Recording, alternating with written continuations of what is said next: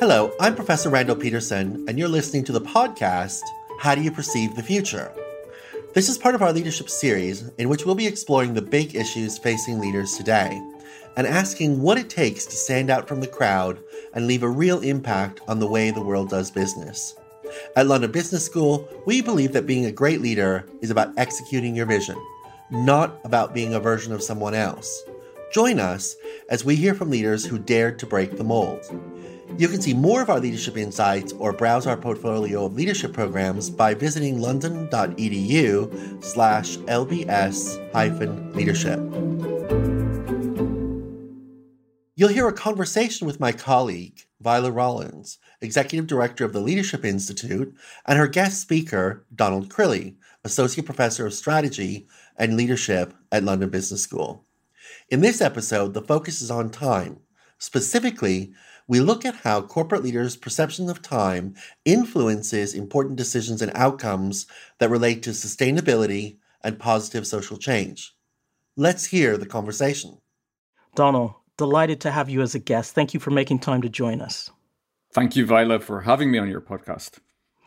So, Donald, I've read a number of your research studies, which I've found extremely interesting. And given the depth and breadth of your research, today I'd like to get you to describe some key concepts for our listeners that will help boost their effectiveness in strategy formulation and execution, and also reap benefits for the quote-unquote greater good. So, to get us started, why don't you introduce us to the concept of intertemporal choice and what led you to become interested in it? Well, Viola, a choice is intertemporal when we face a decision between a reward today and an oftentimes bigger reward in the future. So all of us make these kinds of choices daily. Do we eat the sugary snack that will give us the pleasure now, or do we forgo that snack in the hope of better health in the future? Do we spend our income on a great holiday this year, or do we save it investing for hopefully a happier retirement? Now, corporate leaders make similar kinds of choices. Do they prioritize quarterly earnings, or do they invest in long-term research and development projects? And in essence, there's often this dilemma between sacrificing rewards today for greater rewards in the future. If you want to be seen to perform well today, well, you can cut back those investments that are costly and disruptive today, but that would pay off in the future. Now, so why am I actually interested in this theme? I began my career in Germany working for a Japanese firm, and I've also worked extensively in Japan as well. And what's interesting is that in both Germany and Japan, business people are on average more long-term oriented than business people in the United States, the UK, and other Anglo-Saxon countries. Well, one reason for that is that both countries have a long history of what we call patient capital. That is to say, investors who have an interest in long-term returns and have an interest in firms remaining healthy over the long run. But the other reason for this interest interest in myopia, is that how we make these intertemporal choices matters not only for financial decisions, but it actually matters for social value as well. So many of the challenges facing companies these days also have a similar kind of dilemma between the short and the long run. So you can think of climate change as an example. Okay, so whether we make sacrifices today, for example, whether we go frivolous consumption, can influence how bearable the climate will be that we will have tomorrow. So this reveals an intertemporal, if not even an intergenerational dimension to some of the grand challenges we face. The decisions we make today, how we live today, ultimately influence those opportunities for future generations. Super. So at a very basic level, it's about trade-offs. Is that fair to say? Indeed, it is precisely about this dilemma, the trade-off between doing well today, performing well today, and doing well in the future, performing well in the future.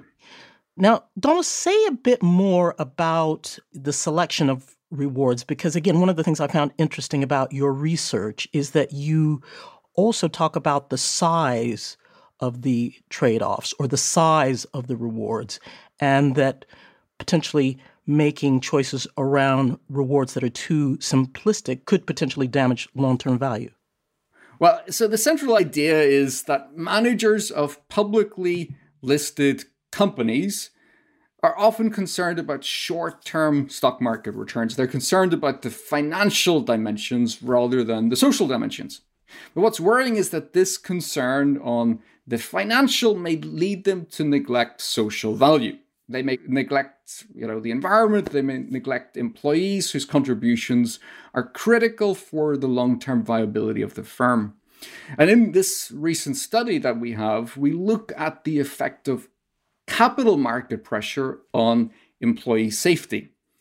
A lot of studies show, of course, that keeping employees safe at work is critical to firms' long-term success.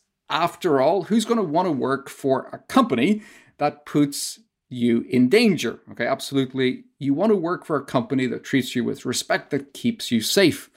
But the problem is that securing employee safety is also an intertemporal problem. Why? Well, because it is exceedingly tempting for managers to increase workloads on employees. You expect them to produce more. And at the same time, it's tempting to reduce expenditure on maintaining machinery to keep it operating well, to keep it operating safely. So actually, this is this seems like an easy win for corporate executives because they can easily hit quarterly earnings targets by increasing output, by reducing safety expenses. But over the longer term, what we find is that employees suffer from burnout, so they become overly exhausted, and they're more likely to be injured. Okay, so either because they're overworked or because the machinery that they're using is simply unsafe. Now, this is indeed what we find in this study. In the United States, there was a very interesting experiment by the Securities and Exchange Commission about 15 years ago. So this commission actually decided to reduce financial deregulation on some companies, but not others. Okay, so specifically, investors were now permitted to short the stock of some companies. Now, shorting in simple terms means that investors take bets against companies. They essentially borrow stock that they don't own. They sell it in the hope that the stock price will decrease. Shorting stock is really important in allowing market efficiency because not only do you have the voices of those who buy the stock, but you also have the voices of those who are deeply negative about certain companies. But the problem is that it puts managers under a lot of pressure. It puts them under pressure because the stock price can fall quite dramatically. And indeed, in this particular study, we find that those companies that were affected by deregulation, by more short selling, did indeed increase targets on their workers. They did indeed decrease maintenance, and injuries increased by about 10% within 2 years. This is fascinating. And what especially engages me about your research, Donald, is you're really illustrating that issues around executing for sustainability or strategy execution aren't binary activities. It calls for the need for organizations and leaders to think systemically about their short and long-term decisions and how they'll work together to influence what they're actually trying to achieve.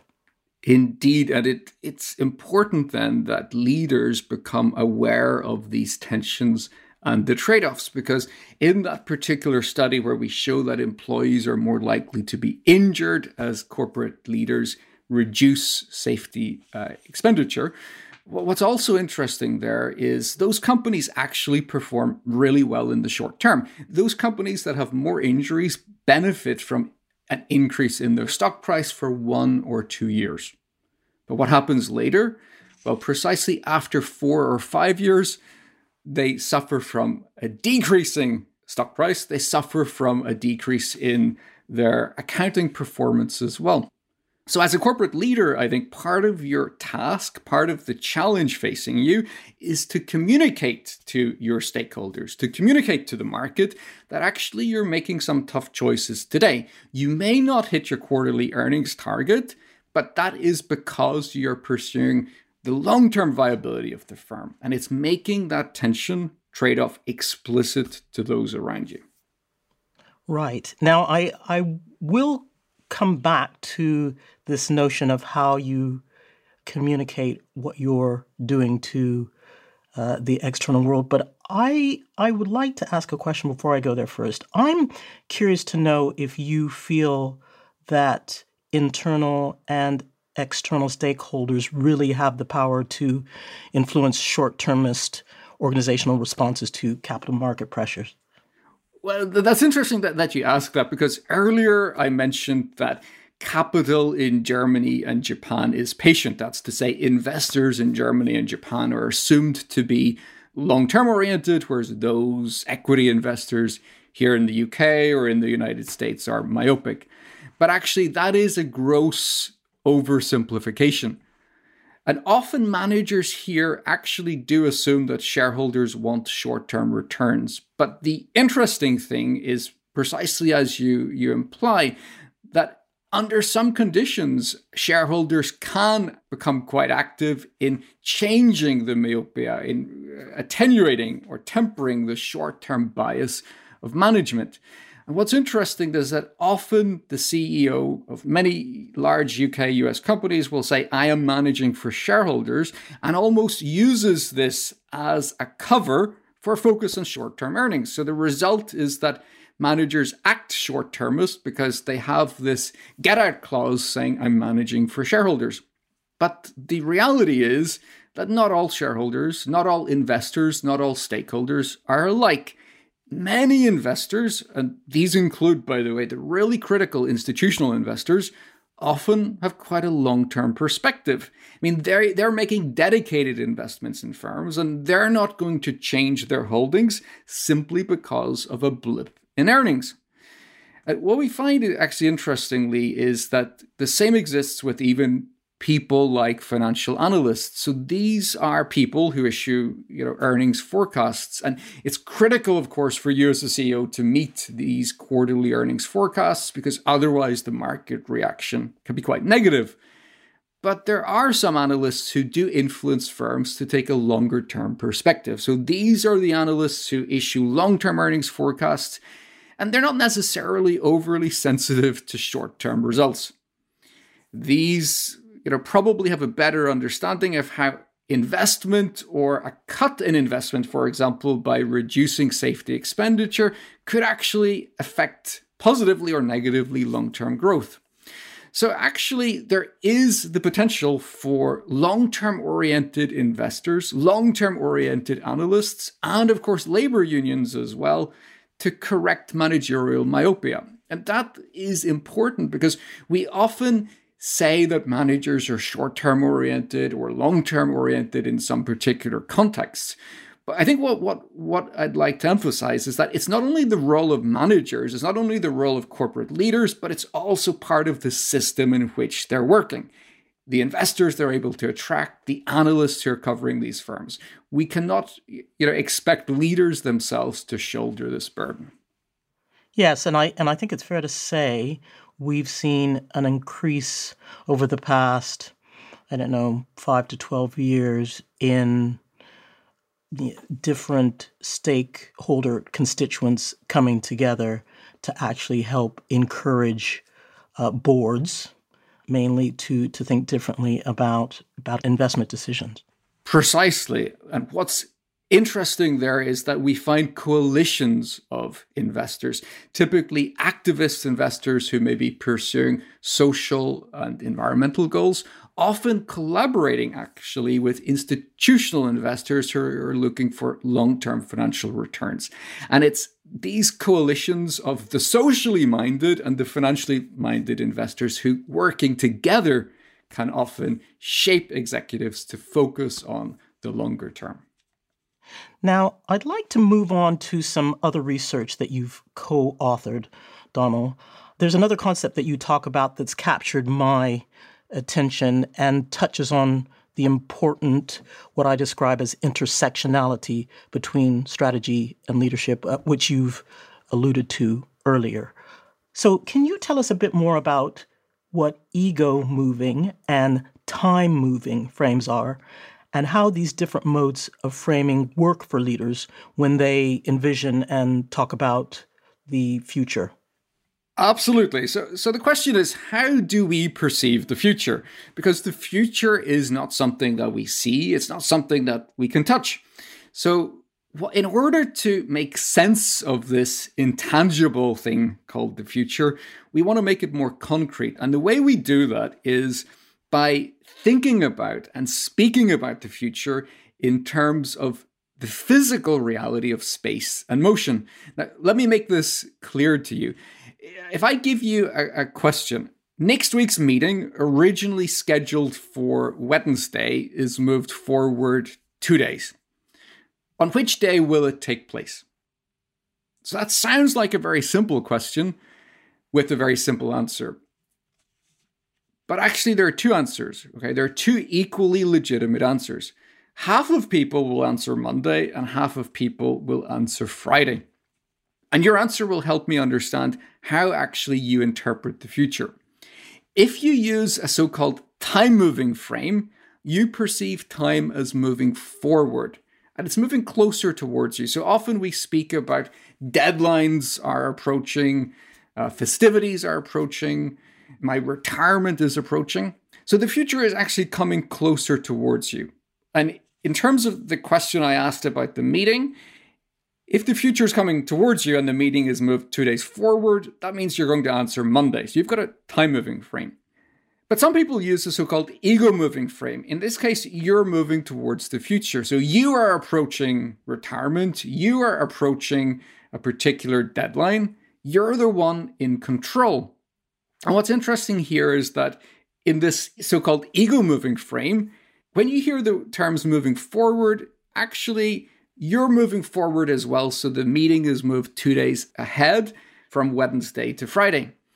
Now, we use these different ways of speaking all the time in our speech. Okay, we talk about events approaching, we are making progress, and it may seem almost like an academic distinction, but it really does matter. Because my research shows that the time-moving frame, so that's the sense that the future is approaching, makes us take the future more seriously. And you may think, well, why? And it's because in this so-called time-moving frame, the future is encroaching. Essentially, it's coming whether you like it or not. So if you hear that your retirement is approaching, it's really encroaching on you. You've got no choice but to prepare. But on the other hand, if you think that you're approaching retirement, well, you're in control. So frankly, you can slow down. Okay, that distant future may take some time for you to reach. And what I've found is that the time-moving frame really does encourage decision makers to opt for long-term strategies in business. Okay, they view future returns as quite important, whereas if you've got this ego-moving frame, speaking about the future in such a way makes the future appear very distant. And what's even more interesting is that this also applies to these kind of social and environmental decisions I spoke about before. Because if you frame the social or environmental issue using a time-moving frame, you actually motivate greater commitment to tackle the issue.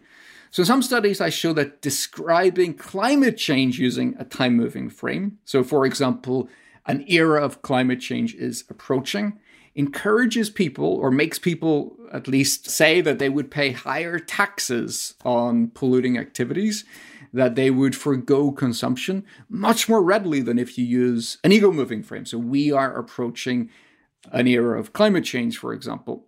So in short, these are the ways we speak about the future naturally, ego-moving, time-moving, but we can also use them judiciously, almost strategically, not only to get ourselves to think in different ways and take the future more seriously, but also to get our colleagues, our peers to do the same. Yes, and what's come to mind as I've listened to you describe this, Donald, is how this might play out in situations where you have executive teams who are from different national cultures or boards comprised of individuals from different national cultures. Because we know through the work of Hofstadter, Trompenaars, and even Professor Randall Peterson here at London Business School that different cultures look at time in different ways. So I can't not think, if these distinctions that you're talking about aren't surfaced, that it could cause some interesting assumptions or even conflict within teams who are thinking about devising and executing strategies. That is an excellent point, because I have analyzed Japanese language, German language, and Mandarin language documents, for example, annual reports of companies, quarterly earnings calls with analysts. What's interesting is all of these different frames exist in the different languages. So even the Japanese can talk about the future approaching, or, we're approaching the future, but they use the different frames to different degrees than native speakers of English. So native speakers of English are more likely, at least in the corporate setting, to use very agentic forms of language. You don't want to say, the deadline for making the decision is approaching, but you're in charge, so we're approaching the deadline. But in Chinese documents, for example, they are about 6 times as likely as in United States corporate documents to use this time-moving frame, the sense of the future is approaching. So that's important. Firstly, it's the sense that these frames are used to differing degrees across countries, and especially in Anglo-Saxon countries, English-speaking countries, people typically emphasize, perhaps overemphasize, this agentic view of time. But there are other interesting differences here too, Viola. For example, you may know that Japanese and Chinese lack a future tense altogether. And in German, well, there is a future tense in German, but more often than not, when Germans are describing what they're going to do in the future, they end up using the present tense. This is another fascinating finding from work, not my own, but languages that lack a future tense typically have their speakers take the future more seriously. And that sounds really counterintuitive, but actually, if you don't demarcate the future and the present in your speech, as Japanese executives don't, as Chinese-speaking executives don't, then by nature, the future isn't this other period of time. The future and the present almost fuse together into one. That's really important, because we also find that, again, controlling for everything else, simply having a company that is headquartered in a country where the dominant language does not have a future tense, or where people often end up using the present to describe the future, these companies actually have higher levels of social and environmental responsibility. Wow, this is great. I feel another podcast coming on, Donald. But I think, given what you've just said, that's a nice transition to something I'd like you to, again, talk a bit more about in terms of your research work. And it's about this construct of language and how people use language. In fact, you've done a research study on how stakeholders can be misled by firms simply by how they articulate their challenges. And the specific study, I believe you did this on, focused on how firms talk to stakeholders about their sustainability efforts. Now, as a leadership practitioner, I'm always encouraging leaders to simplify their language. But your research is suggesting that using, quote unquote, more complex styles of language can actually help increase understanding and commitments relating to sustainability. So can you say a bit more about this? Absolutely. So let me be clear. Simple language is usually great, but the specific problem comes when leaders make simplistic or overarching statements relating to social responsibility or social purpose. So take, for example, one of the largest UK banks explicitly talks about delivering value to all our stakeholders. So that is our obligation. We have to deliver value to all our stakeholders.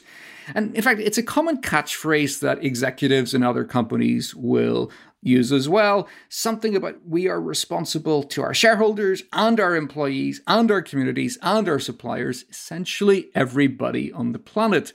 And that sounds great. It's a very inclusive form of language. It makes people feel very good. But it's also a very all-encompassing statement that suggests perhaps the executives haven't really thought clearly about the issue at hand.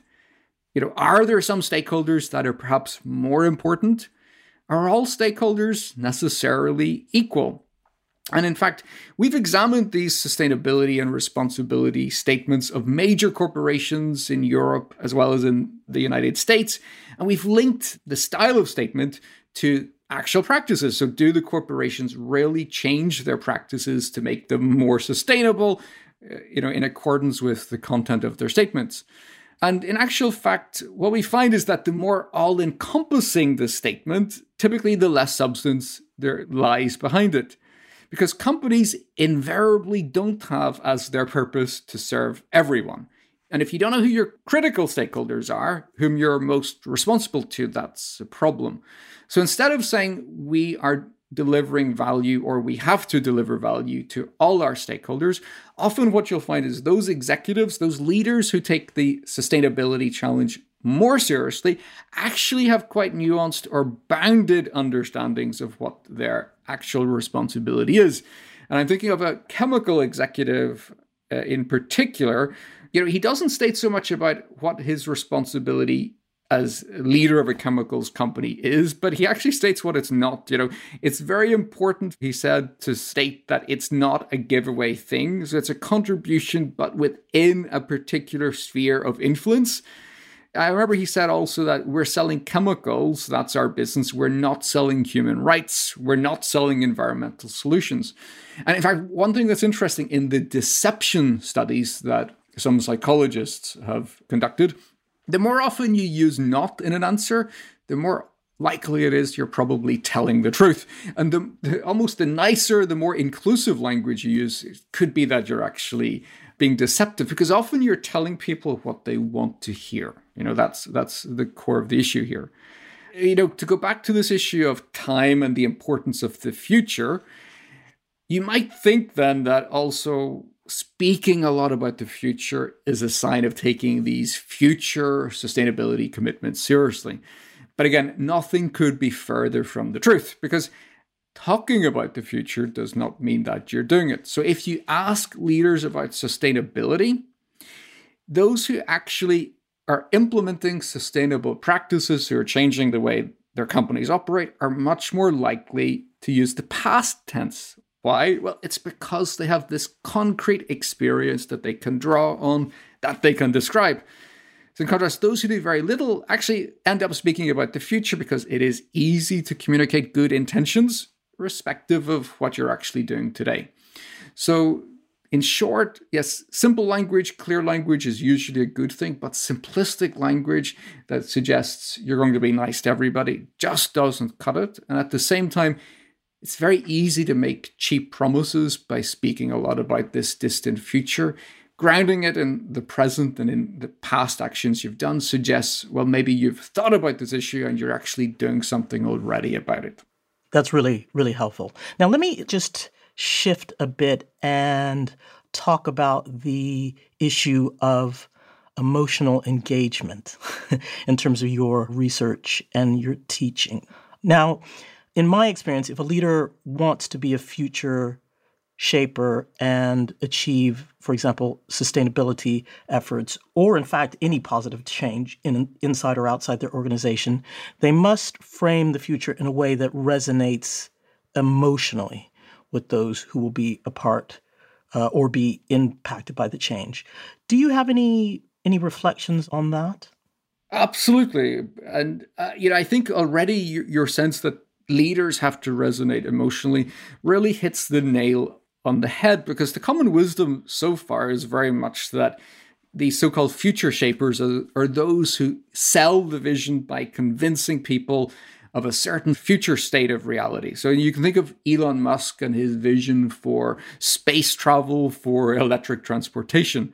But the important thing is precisely that persuading others isn't only about convincing them what the future is going to look like, but it's about actually energizing them to act today, to recognize these tensions and act, even if it means making some kind of sacrifice or living with uncertainty.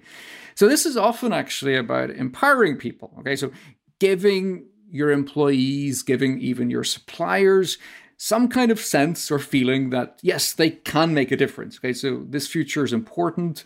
It could be challenging, but actually we can live productively with it. But critically, that's not enough, because if you feel empowered, actually the risk is precisely that you procrastinate, you postpone action because you don't feel very threatened. Think back to what I said before about this ego-moving frame. You're in the driving seat, you're in control. It's easy to view, some of these pressing problems as actually quite distant.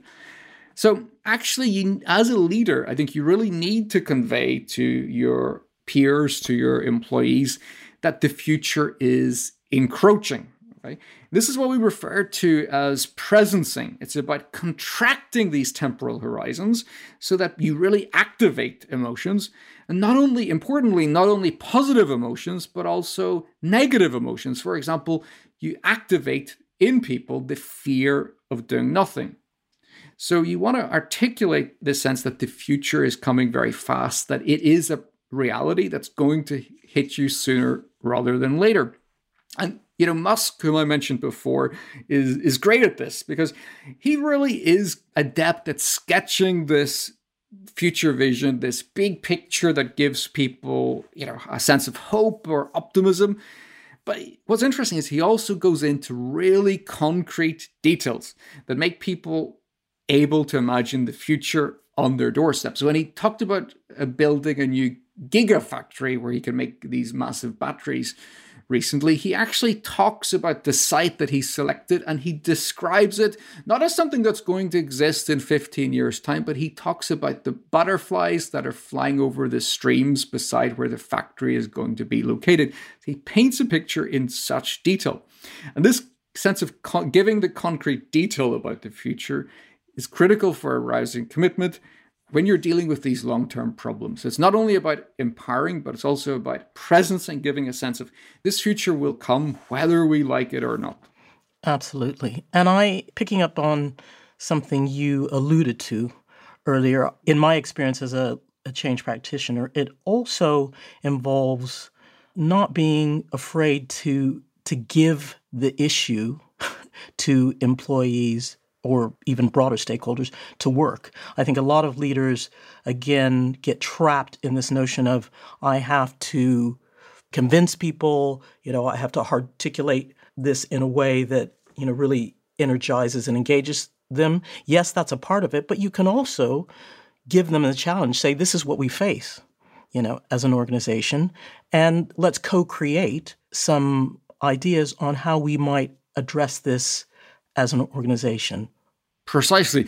In fact, this is what we refer to as cascaded control versus autonomy. So often when you have these really important social and environmental challenges, the leader feels a responsibility to find the solution herself or himself.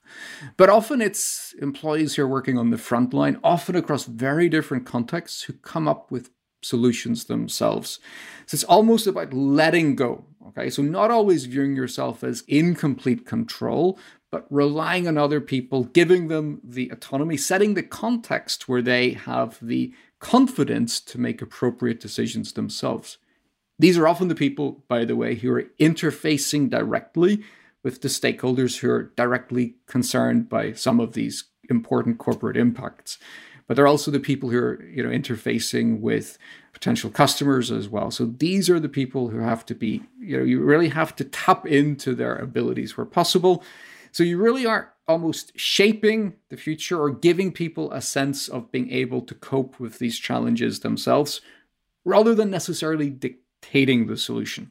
Right. And I'd also say to listeners who might be a bit wary about the notion of, giving the problem to employees and having them address it. There are many well-tested practices out there, well-tested processes that allow you to co-create with employees, with stakeholders around addressing key and critical business issues.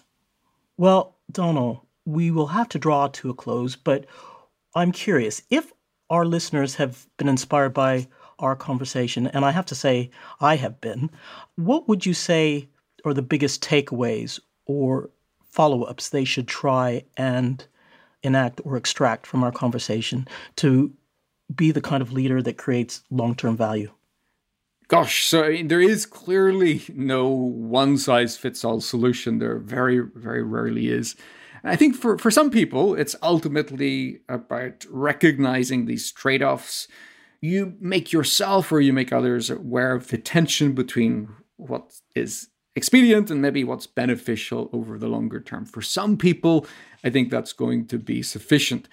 But that's not how most of us work. And I think there are actually more subtle ways of changing how we react to these trade-offs between focusing excessively on what we need to do today, what we want to achieve, and some of these longer-term decisions we ought to take. And I think, a very simple piece of advice is to go out at night and look at the stars to the extent we're able to, at least here in London. And there are two reasons for that. One, by looking at the night sky, I think you really grasp the immensity of the universe, the scale of the universe. Daily pressures, guys, all of these concerns about deadlines, short-term targets dissipate. But the second reason for looking at the night sky is that this big picture reminds you that you're not in control of time. Okay, so remember, viewing yourself in control of the future can lead to procrastination. But once you see this night sky, you remember, well, the future is heading your way, whether you like it or not. Super thought to end on, Donald. Thank you. A very enlightening conversation. Thank you for listening to the LBS Leadership Podcast. You can discover more original thinking on leadershipatlondon.edu/LBS-leadership.